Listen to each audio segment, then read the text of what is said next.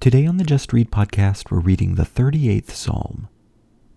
This is another psalm of repentance in which David acknowledges sin and asks God's forgiveness.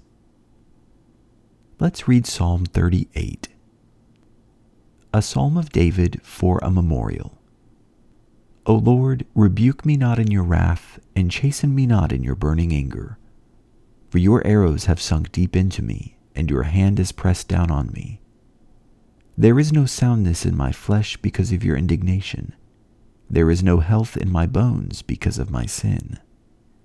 For my iniquities are gone over my head. As a heavy burden they weigh too much for me.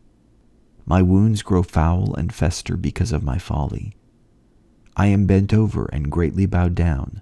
I go mourning all day long. For my loins are filled with burning, and there is no soundness in my flesh. I am benumbed and badly crushed. I groan because of the agitation of my heart.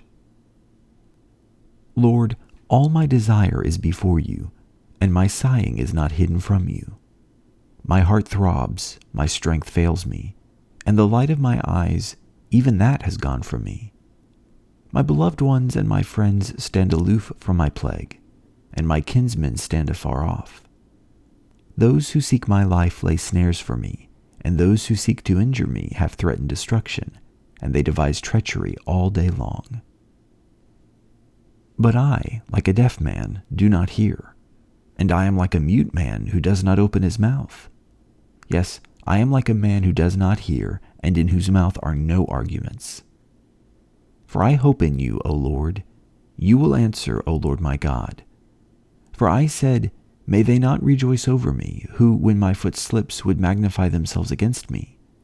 For I am ready to fall, and my sorrow is continually before me. For I confess my iniquity, I am full of anxiety because of my sin. But my enemies are vigorous and strong, and many are those who hate me wrongfully. And those who repay evil for good, they oppose me because I follow what is good. Do not forsake me, O Lord. O my God, do not be far from me. Make haste to help me, O Lord my salvation. That was Psalm 38. In this poem, David described all of the suffering that his sin brought upon him. He had suffered pain, loneliness, and helplessness because of his own sins. As a result, he simply asks God to help him out of this predicament, beginning by confessing his sins to God. Thank you for reading with me.